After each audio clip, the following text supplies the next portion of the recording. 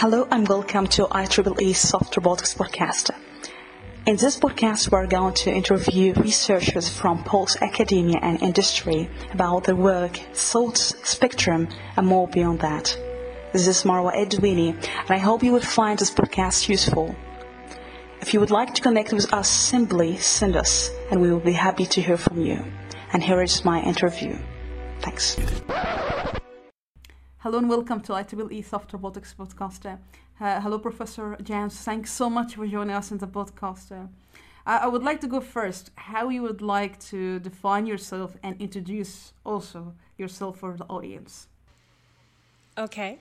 I am a developmental psychologist who also has advanced training in public health, and I study the intersection of mental health and well-being and young adults, adolescents and young adults. I also study connectedness and resilience, and I have some research going in sexual violence prevention, all with young adults and adolescents. And I'm also a senior advisor for the JED Foundation in New York City, which is a foundation that focuses on suicide prevention and mental health promotion for adolescents and young adults. So thanks so much for joining us, Professor. So as you may know, the topic of today is mental health in academia, and I think this topic is very important. I have a lot of stories, maybe when I speak to different students or even academician fellow, they have some sort of pressure in their work, and that's lead to mental health issue. But first of all, if you can tell us how you would define mental health, what is maybe the causes of the mental health?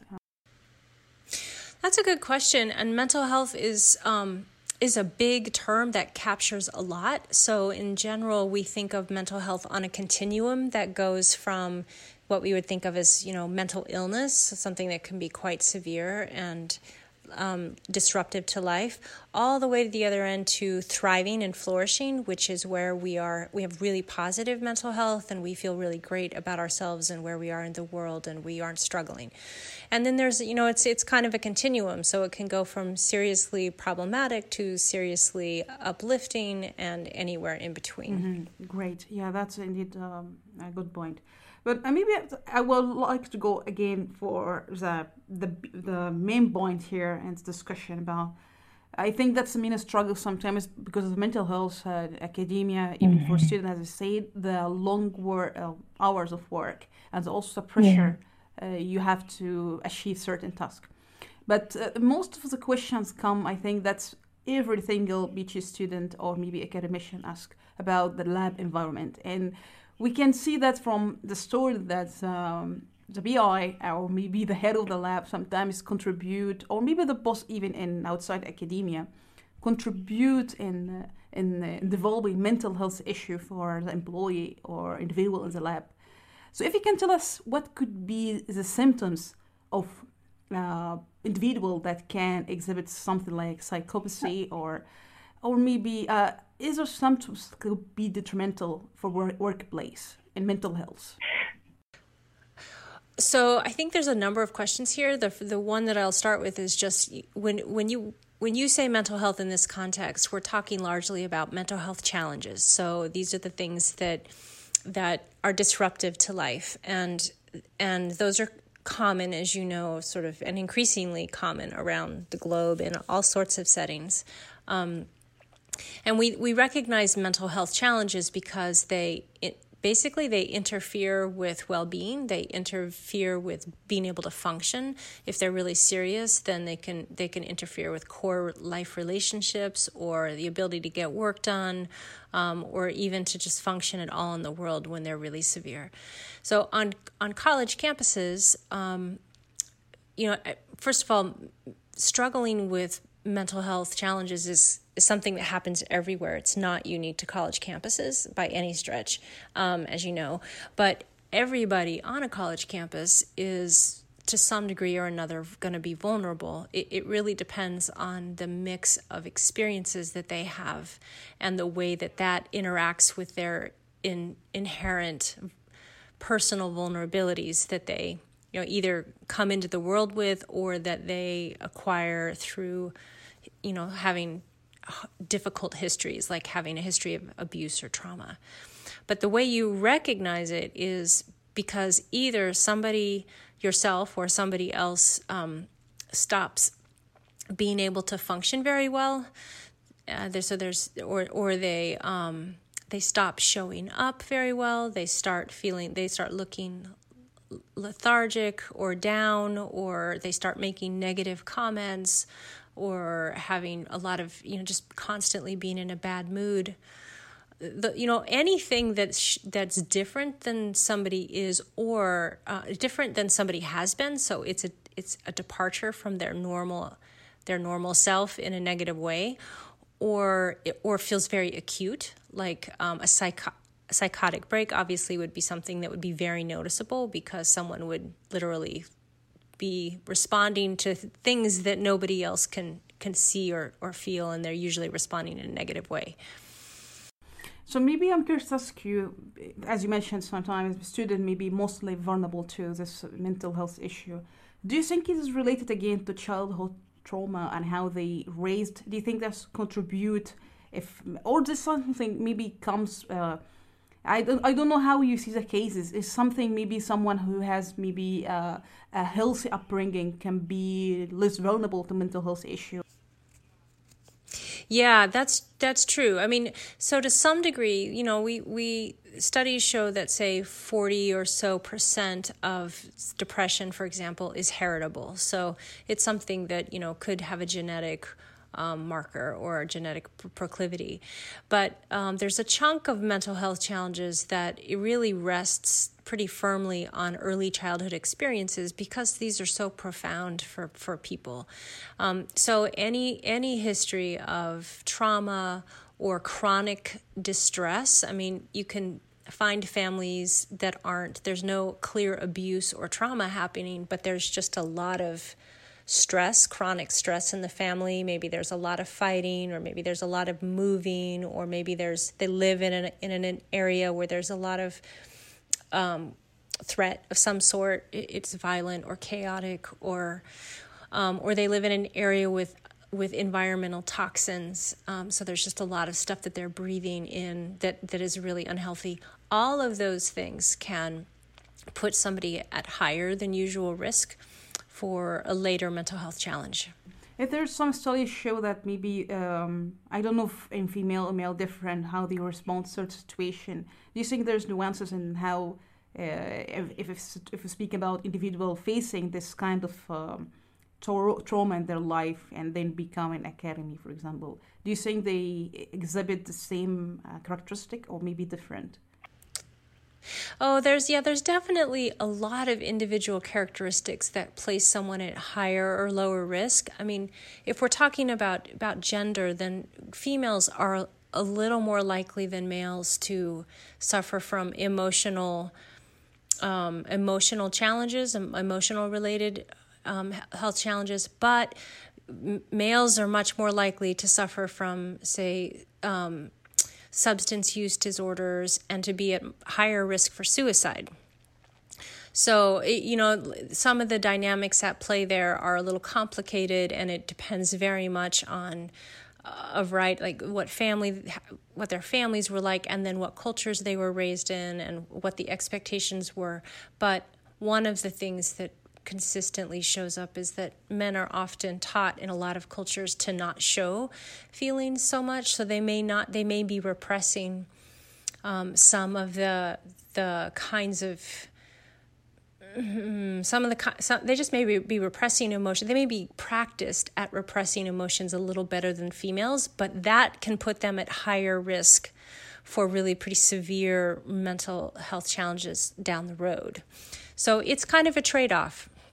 Yeah, that's interesting indeed. But I would like to go stress again about this subject, because I think if you can tell us about what does psychopathy mean, because why we speak about being psychopath, because that's story in academia. We have hundreds or maybe thousands of stories that when you get promoted, I'm not speaking again, I'm not making a sweeping generalization, but I think in corporate world or even in academy, psychopath person, they can show being charming and intelligent, and deep down they are monster. And if you can tell us the difference between psychopath person and sociopath, because I think why I'm asking this question, it's important for a student. They don't know how can recognize this pattern in the supervisor, for example, and or even a relationship. We don't know how we can spot this characteristic. So if you can define first what does psychopath mean, and also sociopath person, what is the difference between both of them? So psychopaths are distinguished from sociopaths by a nearly complete inability to form genuine attachments to other people. So they may form artificial and shallow relationships, which they might then exploit or manipulate to benefit themselves. They can appear glib and even charming, and they can sometimes they can look very normal on the outside, but they really can't do empathy. Like they can't connect to another person in a meaningful way. Sociopaths are a little different. They can develop close attachments to one or even a few people or group, but they generally also have difficulties in forming relationships. And they are often pretty much incapable of anything even remotely resembling a normal work or family life. So unlike psychopaths, they are often really impulsive and erratic and more prone to rage or violent outbursts. So, you probably we're not going to find too many sociopaths in the workplace, that not without seeing it for a while. Psychopaths are a little bit harder to detect, but marked by just really deep inability to kind of connect to another person. Mm-hmm. That's interesting. And I'm curious to ask, is this something like mental health, like recognize it a mental health? Because we see a lot of psychopaths thriving in this world. So is this something like legal? This is like a legal mental health issue, or? Well, I don't know about legal. I mean, it is, both of these are diagnosable. And we know that psychopathic personalities are genetic for the most part. A lot of them just kind of come in that way. Sociopathic personalities are often a result of physical or emotional abuse or severe trauma experienced during childhood.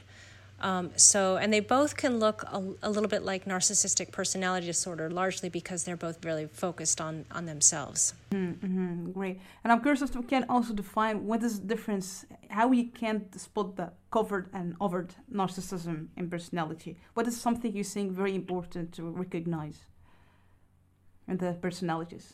Yeah, narcissism, is just a... Well, we have one. We've had a narcissistic president. It's usually diagnosed through clinical evaluation. It can be a little bit tricky to spot unless you know somebody well, because sometimes it's not uncommon for people who are narcissistic to be very charming.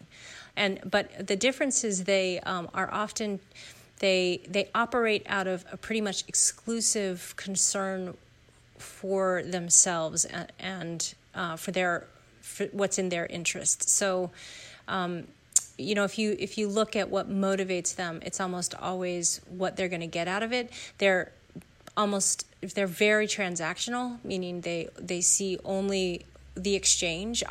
You give me this, I get this, you get that. There's just not one to talk about caring for people. They're often not people who are going to have close attachments, or if they do, it's going to be heavily transactional.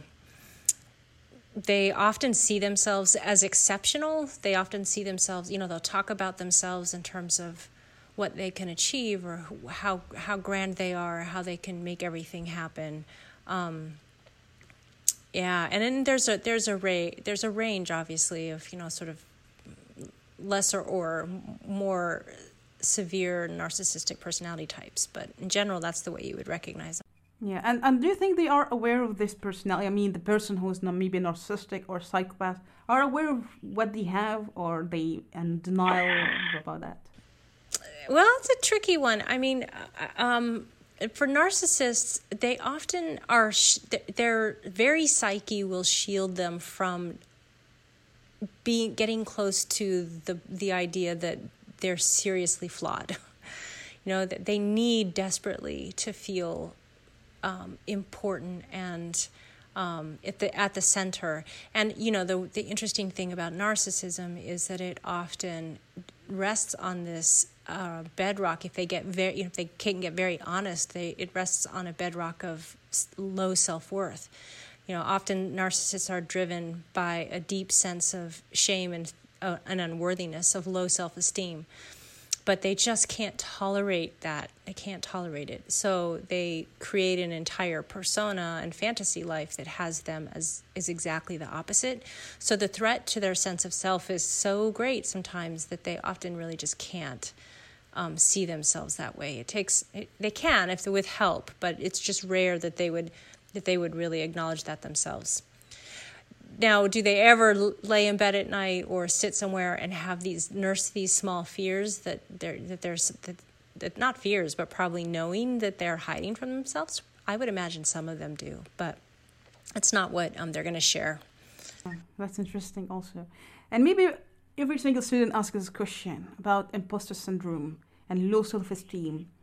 Why do you think that something comes to every single student, that maybe not everyone, but I sometimes have this kind of thought that I'm not good enough. I have this kind of thought that I don't really know. But why is this kind of imposter syndrome or also low self-esteem happening? Why? That's a slightly easier one in the sense that we all carry around schemas, which are just, ideas in our mind about who we are, who other people are, what certain guilds, certain groups are. And especially in college campuses, we have all over the world, we associate college and university life as the place where, smart people go. And it's very easy to look at other people and project onto them a sort of uniform idea of intelligence that we won't really, we see ourselves as a more full-bodied person. Like we see all of our flaws and the times in which we've done things and we're like, that's not very smart. But we don't see that in another person, or we don't allow ourselves to believe that everybody walking around on this campus has that too. So it's an error in self-comparison, basically, and it's born of the fact that I have a lot of information about me and I have very little information about you. And what I'm going to project onto you is this intelligence and capacity that I may not see in myself because you're there, you're at this place where we know smart people reside. So it can definitely be overcome when students especially, start to understand that their peers are not perfect and everybody makes mistakes, and they're surrounded, even the faculty in their lives, are humans.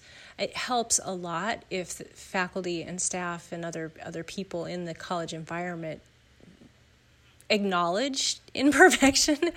It doesn't help when everybody's invested in making themselves look as perfect as possible. That just amps up the comparison for everyone. I'm so glad that you mentioned this point. I think this point is very brilliant at what you said. And that's leads me to the question, do you think as we are human beings, we lack of understanding ourselves? We don't fully understand who we are, and we lack of self-love? Because I think that subject, is also centered around everything we do in our life, even research, relationship. Do you think that's something we're missing, and why? Because it's hard sometimes. I can't love myself. That's crazy. But no, we have to love ourselves, and that's something is not easy. But do you think that's why human beings lack to answer the question, who I am? That's a really good question, and it's a tough one to answer because I don't think there's any one answer. I mean, to some degree, this larger question of who we are as humans is not one that it's not one that science can answer at all. It's one that different religions and spiritual traditions can speak to and do speak to. But on some deep level, each human has to have their own personal experience of this larger, of the self that's not really just an idea or a role. It's, it's the me that's not just a mom or a partner or an academic or a friend. It's these larger questions of who am I and why am I here? And we don't, at least where I am here in the United States, we do a terrible job of even inviting young people or any people to explore that and get to the inevitable. I mean, the thing that you find, as you just said, if you sort of go down that rabbit hole a little bit and you start to really ask those questions and you start to really wonder what drives you is this sense of connection and love and interconnectedness with everything that is important to you. And that becomes first, so some people can get there and they can hold that and it can fuel them and it can keep them steady and stable even when the outside world in their own life feels nuts. But people who haven't really done that, who don't have a connection like that, can really get lost in the world of ideas about who they're supposed to be, because they don't have a sense of soul connection to what they are. But right now, as far as I can tell, in the state of the world and sort of in terms of species evolution, it takes a lot of inner fortitude and a good bit of support in a lot of ways to make that journey. So I hope that as the years go by, it'll get easier for all of us and we'll recognize how important it is. We hope so. And I think I'm glad you mentioned this point, because when we are in the world of ideas, and that's part of, I think, work about the role of social media. And we know that social media contribute in mental health. Let's be honest, you scroll and you see, and we see some people say that you compare yourself to other, what they achieved in life, or maybe in academic status as well. But how social media, you're afraid to miss out. You're afraid to see what other peers did in the research line. They publish a paper and they share it on social media. So there's a new trend now that everyone bragging about. I know it's of course it has a good point, but still, in the end of the day, it contributes to some mental health issue. It's comparing, and now you share a publication online, and you get how amount of likes you get and share and retweets. How do you see that affecting really mental health, social media? Yeah, that's a good question and a really big question. Social media has brought joys and sorrows to all of our lives. On the one hand, gosh, I don't even know how we would be living through COVID, for example, if we didn't have all this technology and if people couldn't reach out to other people. It would be a much more difficult experience, I expect, to be isolated, alone, and not able to interact with other people this way. Social media really has made it possible for us to make it through this time, and I really want to honor that. It has also been definitely a source of mental health strain, and through exactly the vehicle that you just talked about, which is social comparison. I mean, there's something deeply difficult about having so many different people, and it's not even real people, it's just the idea, like it's what people put on a page that is always their best foot forward, right? And so again, it goes back to that imposter syndrome. We have these schemas. Well, now it's not just an idea I have about someone else in my head. They're actually, there's evidence, I can find it, all the different papers they published, or the pictures of their lovely family, or their vacation, or their new things, or whatever it is. So it requires much more inner fortitude. We were just talking about that sense of self. It requires a lot more of that sense of I know why I'm here and what I'm here doing, and it's that person's doing their journey, I'm doing my journey. They're not comparable, and they're both beautiful. It just asks more of humans than we have really evolved well to live in. So, on the one hand, I think, it makes sense, right? That we would suffer in that particular way. It also is potentially an opportunity for us to have exactly the kinds of conversations you and I are having right now. I mean, and that could lead us as a species actually to be more resilient in the long run. It will also lead us to more self-discipline, because that's the other thing that has to be exercised here. I mean, like you, I know that I can't do that. Like I don't even go to, I have a Facebook page, but I don't hardly ever go there. And I don't really do social media, partly just because it's a time sink and I don't want to spend my time that way. And I already spend a lot of time on a computer as it is for work, but also because I know I don't want to have those feelings. But I'm a full grown adult, not a teenager trying to figure out who I'm going to be in the world and who's going to like me. So I think it's a little more difficult when you're young to regulate use, which is why families end up being kind of important. And then the industry, the social media industry, the makers I know they're starting to ask and answer some hard questions about how to develop platforms that discourage social comparison, because it's so clear that although it's cool, it's also just overwhelming for human vulnerability. Exactly.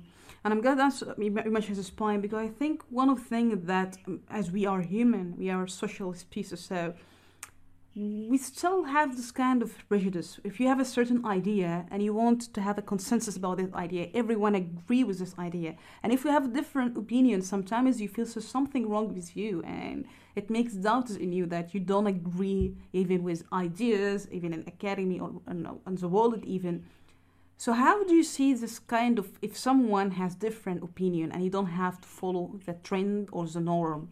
It's sometimes challenging if we speak here about underrepresented communities, for example, or maybe in academy or outside. It's challenging that you don't find maybe someone believing in what you think about it. And it makes sometimes like they try to gaslighting you, even in ideas. Yeah. If you have an idea and I'm trying and I see a potential in you, but maybe you're threatening me for a certain idea or ideology you have in you as a group. So you start to gaslighting certain individual, and that's make a doubt in the human being. How do you see this kind of, it could develop mental health, or do you think there's techniques or because it's tactics, how you can brainwashing a mind with a certain idea, or gaslight a mind? It's never been easier to gaslight. It's never felt more competitive than now, partly because of what we were just talking about, just how visible seemingly everybody else's ideas are. And it's much easier to feel like one needs to succumb to herd mentality, partly because it does feel like there's this critical mass. That said, there are techniques, and in some ways it goes back to what I was just saying in terms of us as a species evolving, because I think because this is so easy, because it happens so often, because so many of us come face to face with this pressure to fit in, even as we know that, we don't feel like we really belong, and we don't even know if we want to really belong. We actually have other ideas we'd like to explore. It's an opportunity for us to practice what the Buddhists talk about as detachment. There's just, and in a way it goes back to what we were talking about earlier about a sense of self. I mean, I think we're asked to be more courageous than we've ever been asked to be, right? And in the end, the diversity of us, the diversity not just of us as people, but as for all the different ideas that we have are so much more powerful and so much more beautiful and so much more likely to keep us alive as a species than converging on one idea. And that goes whether we're talking globally or in a country or in a university or in a lab. Like, diversity of idea is what has always made humans powerful. It's why we've spread across the earth and created as much as we have. So there's courage in that, and we can't we have to have more of it now, partly because it feels like there's so much more pressure to be like other people. That's really wonderful. And maybe the most recent question about many academicians, and I told this story about COVID situation, they feel maybe mentally unstable because of the situation. They can't work from home, and they develop certain issue like procrastination, and that's issue like that. So how do you see that we can keep our mind or mental health or sanity intact during this time? What are techniques do you think that about you still in the line? Of course, if someone is suffering from certain symptoms, should seek mental health like therapist or psychologist. So, but now if we speak, someone is on the verge of being like mentally unstable. What could be the techniques to protect yourself?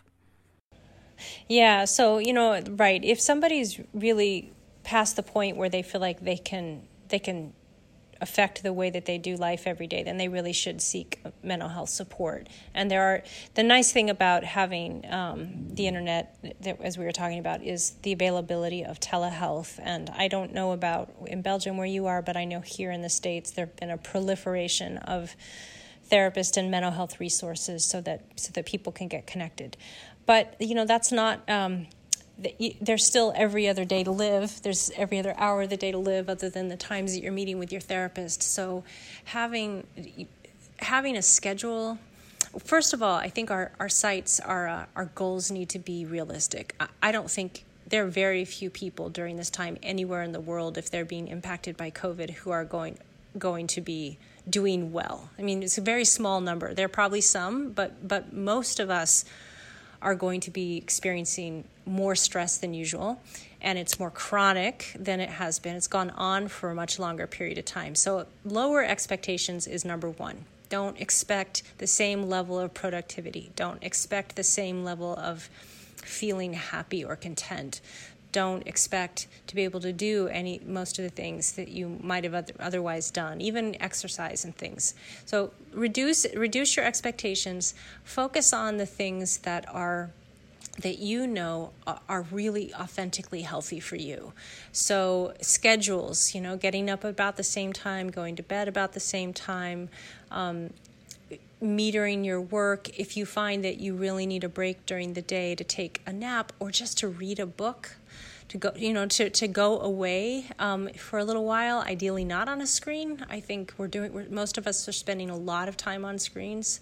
If you're home, you do that kind of work, then getting away from a screen for a little while.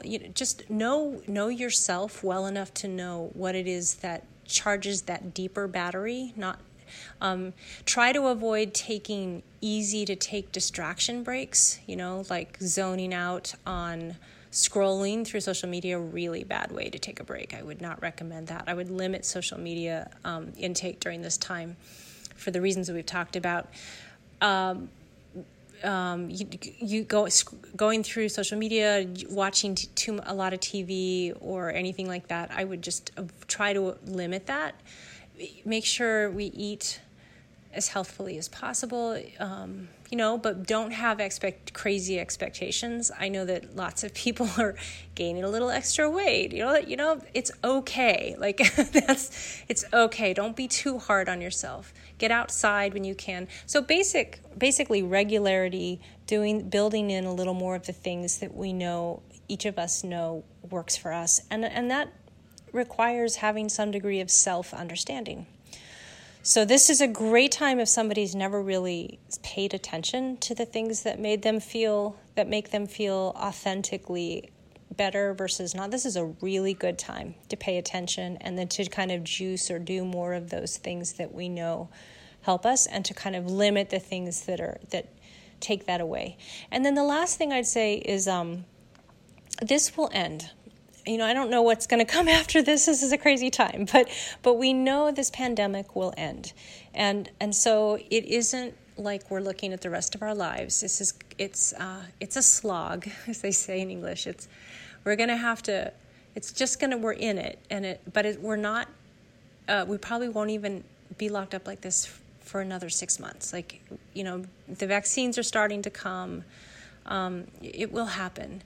It is just it's a time that I have to admit, I have a love-hate relationship with this time. The difficult aspects of this time are the reasons, you'd know. But I also see that it's growing us in potentially important ways. You can't know that you're resilient. Resilience isn't an idea, it's an experience. So you don't know that you're resilient until you have something to be resilient in the face of or in response to. And one of the most interesting things about human challenge, struggle, and resilience is that we are all way more resilient than we think we are. So this is giving us each an opportunity to experience our resilience and experience the places that we could use a little more muscle and to develop some of that muscle. So there's a lot of potential silver linings to this time if we take them, but it requires discipline and focus. And so that's what I would say. Just this isn't a time for playing. It's not a time for ignoring yourself. It's a time for knowing yourself and then using the practices you know. And then things like meditation, yoga, anything that helps you like authentically turn the stress in your body into something more productive is definitely going to be used. I can't agree more. I think you said a beautiful point. And I think meditation especially, it's really my experience. It makes me release it releases all tension in your body and the muscles. Yeah, it's really, yeah. And I think that's also cure for many students have OCD and PTSD, all this kind of disease. I think maybe meditation could be a first approach to help for healing. Yeah. Yeah, meditation is wonderful. And there are just more and more meditation resources available to everybody. I mean, there's just some wonderful guided meditations that people can get through podcasts or through YouTube or other sources so that they do. Because meditation doesn't have to be just sort of sitting in silence. If people have got busy minds, there are other ways to do it, like guided meditation or mantra meditation. But it is a really well-documented, evidence-based practice that is effective. And costs nothing, just quiet. So we are close to end on a few questions. I think one of the questions we ask in the podcast, always to each guest, do you think ego is important for the researcher? And what's interesting that each guest has different responses for the ego. And when I'm looked to Eckhart Tolle, I think he said there's two types of ego. I think the victim mind is like an ego victim and superior perspective. How you see ego? Do you think ego is sort of mental health? Ego is an interesting one. Yes, people, of course, need egos to be able to perform in the world. We need to feel good about ourselves, and that's part of what goes into an ego.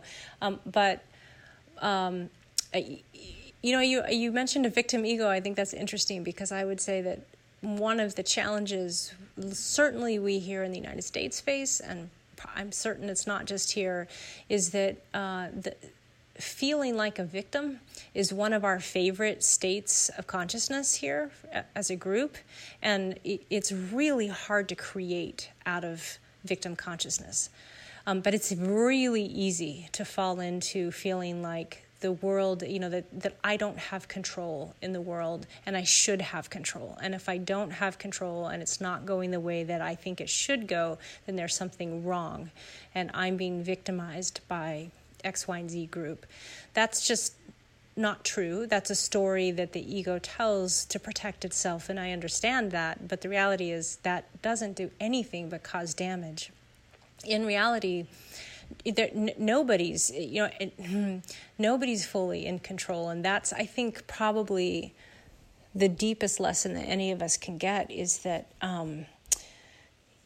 we're having an experience here. We're not here to control everything. We can't. The best thing to do is to be grateful for the things grateful for the opportunities to experience our own mastery and to serve others that we have.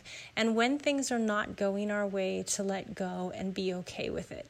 That's a pretty high teaching, and it's a high state of consciousness to be able to accept the things that come, and then to be able to accept the places where the world just seems to say no. Rather than make it wrong, make it bad or wrong. And, like you said, on university campuses, that's a tough one, right? Because we're all into controlling as much as we can, both at the level of our science and sort of our own personal experiences. That's very interesting, yeah. And I know the subject, we have a lot of dimension we can go for, but maybe another podcast in the future we can do that. But yeah, it's very interesting. And may I ask you what your inspiration in your research in psychology and mental health? What is your inspiration as a researcher? What I aspire to is kind of what we're talking about. I mean, I'd really like to be part of an evolution of our species, honestly. I'd like to be here to help others and myself understand how to get a little closer to that first question you asked, which is one of the first questions about, how do we know what we really are? How do we know what reality really is? How do we live together cooperatively? How do we co-create? How do we be comfortable enough with not needing to be the leader all the time, not needing to stand out as an individual, that we can understand what it feels like to work together with others to save our planet and to create environments where people can grow and thrive. That's the direction that I go as a person, and it's a direction that I go in my research. And I'm really especially interested in how people can have hard experiences like we're having right now and come out better people, like come out wiser, come out kinder, come out more willing and interested in helping other people. Because honestly, I mean, I think the thing I've grappled with the most as an academic and as a person is at some point, I looked at my CV. I'm like, I got a lot of papers, but to what? Why do I care? At what point does it? What am I doing? Right? If what I'm doing isn't serving the larger good, then it's meaningless. Partly because I'm going to die. I know I'm going to die, and all that's going to be left of me is a name. And Am I living a life that feels worth living? And am I giving the ways that I know I can give? And am I experiencing new things? So what I want for myself is what I want for everybody. I wanted to clap for you for this part, because you say that what we need in every human being to say. I really have a huge respect for what you said. And that's maybe... that's what we need to know as a human being. Why you are here and you're going to die, and you have to do for the good. And I hope we can get this message in our life. But thanks a lot. This is really great words and wise words. Thanks a lot. Yeah. And lastly, what was the best advice was given to you, whether personally or professionally, and was a life changing, and you could share it with us? Oh my gosh, that is such a big question. Okay, I'm sure I'd have to think about the very best, but I'll tell you about the one that comes into my mind. There was a time when I was going through a really hard time in my life, and I heard a wise person that I respect very much say, courage isn't the absence of fear, it's the belief in something greater than fear. And that really, really got me at the time, because I was really grappling with being afraid, and I wanted to just retreat and go find a safe place to be. And her words really affected me, because I learned she's right. It's not the belief in something. It's not the belief in the absence of fear. It's the belief in something greater than fear. So when we're willing to take risks, to explore new things, to have new experiences, even when they're scary, I think that's when we evolve and grow. It's really powerful and very interesting for a life message. Yeah, thanks a lot, Janis. I wish we can have another discussion, because I want to learn from you more, and that's very interesting. Thanks a lot. It was very enjoyable to talk to you and very informative. Thanks a lot. Thank you. Oh, thank you, Marwa. It was wonderful.